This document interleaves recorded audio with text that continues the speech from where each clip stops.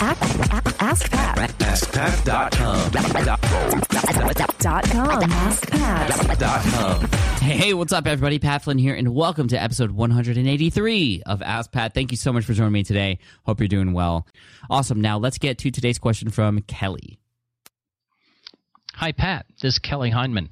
I'm a patent attorney and also host of the Jur-Inspired program. It's a channel on YouTube that I've created based on a weekly live video broadcast that I produce. I've got 22 episodes under my belt. Each episode has 4 segments and ends up being about an hour in length. I'm wondering what you think about the idea of breaking up the program into its individual segments at the time I post it to YouTube. I'm concerned that the full hour program might be intimidating to the audience, but at the same time, I can't imagine how each program segment would sort of hold together on its own, because we always tease the segment with a little introduction at the end of the prior segment, and at the end of each segment, we lead forward into the next one. So it would take some effort to break it up, and I'm not sure whether it would be worth the investment in time. Please let me know what you think, and I look forward to hearing from you. And I do want to say thanks so much for everything that you've done for me. Kelly, thank you so much for your question. So just so I can get this straight, and for everybody out there who's listening so they can understand what's going on, I think this is what's happening.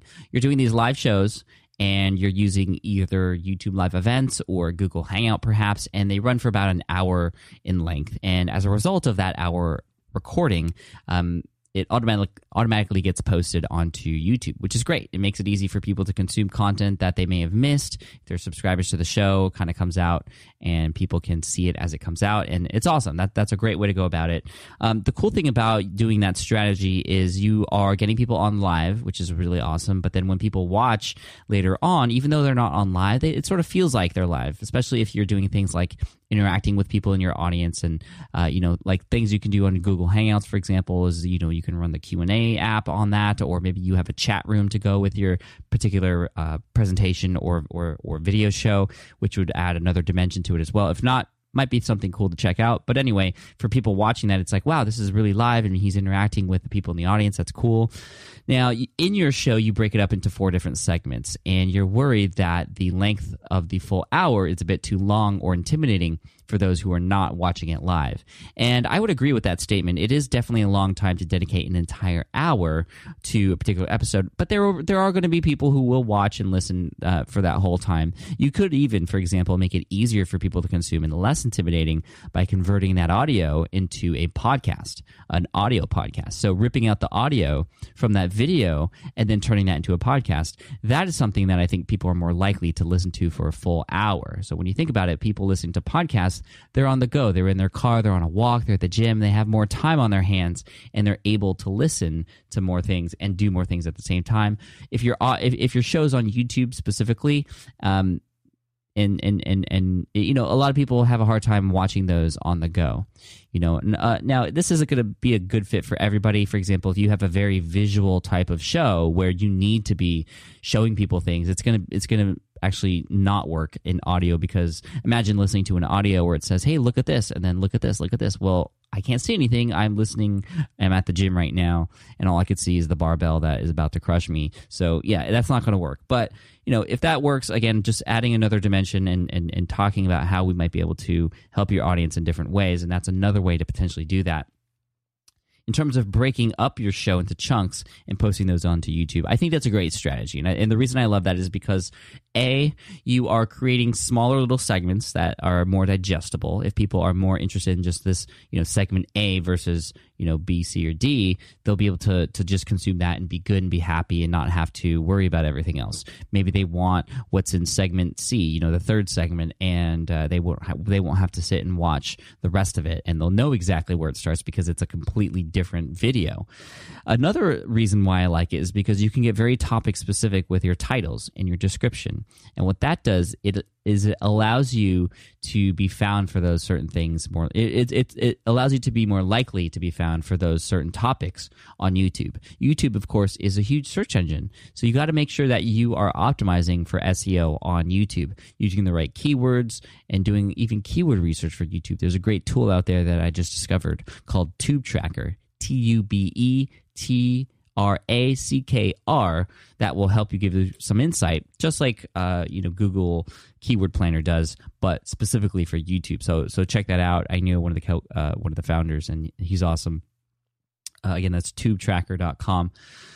But okay, yes, it's a lot of work, but it's definitely something worth experimenting with. I would even just for a month. I think you said you do these once a week, so maybe for 4 episodes, you break them up. You have imagine that you have 16 different videos now, not just 4, but you have 16 different videos, all targeting different keywords and all giving you another opportunity for different people who may not find you otherwise to find you and then get deeper into your show. What I would recommend doing when you segment this is, and it's going to take a little bit of time, and you'll want to systemize it, and you might get to a point where you can write down the whole procedure list and create an SOP, a standard operating procedure, which is basically a list of, okay, after the show's done, these are the steps that it takes, step by step, these are the steps, step by step. This is what we do to chunk these shows. And it's going to be a little bit difficult at first because you don't know what those steps are, and you're going to have to kind of figure it out along the way. I would also make sure to include annotations. For example, you could take that big chunk and chop it into 4 different pieces, but you still can connect them together. So, for example, if people do stumble upon one of them, they would still be able to find the other 3 episodes or other 3 parts of that particular segment. So you can have them, annotations. Hey, if you arrived here, and you can listen to the previous part here, or you can even get really fancy. And at the end of a lot of YouTube videos, you'll see that there's maybe a minute at the end where it just shows a preview of some of previous videos that channel's created, or the next video in the series. It's actually animated because it just shows a little clip of it, or there's just a part people can click on, and it essentially uses an annotation, a clickable annotation, to help keep people going through all your content. And I feel like if people digest a 25-minute segment or a 20-minute segment or a 15-minute segment, they're going to be happier, and they're going to be more likely to click through instead of being bogged down and intimidated by that hour. So again, going back to the SOP, the standard operating procedure list, having that in place will allow you to more easily do this in the future and potentially hand it off as well.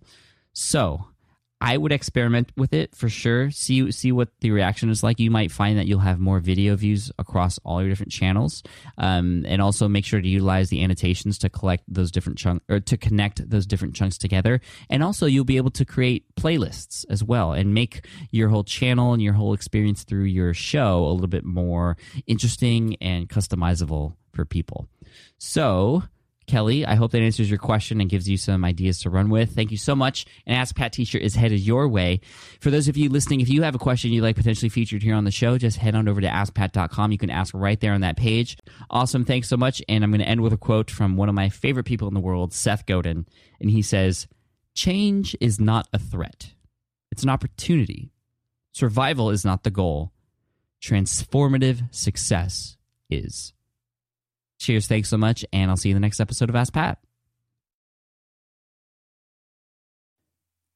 Hey there, thank you for listening to Ask Pat 2.0. Now, you might have noticed that we haven't published a new episode in a while, and that is because in 2023, after 1,269 episodes, we decided to sunset the show.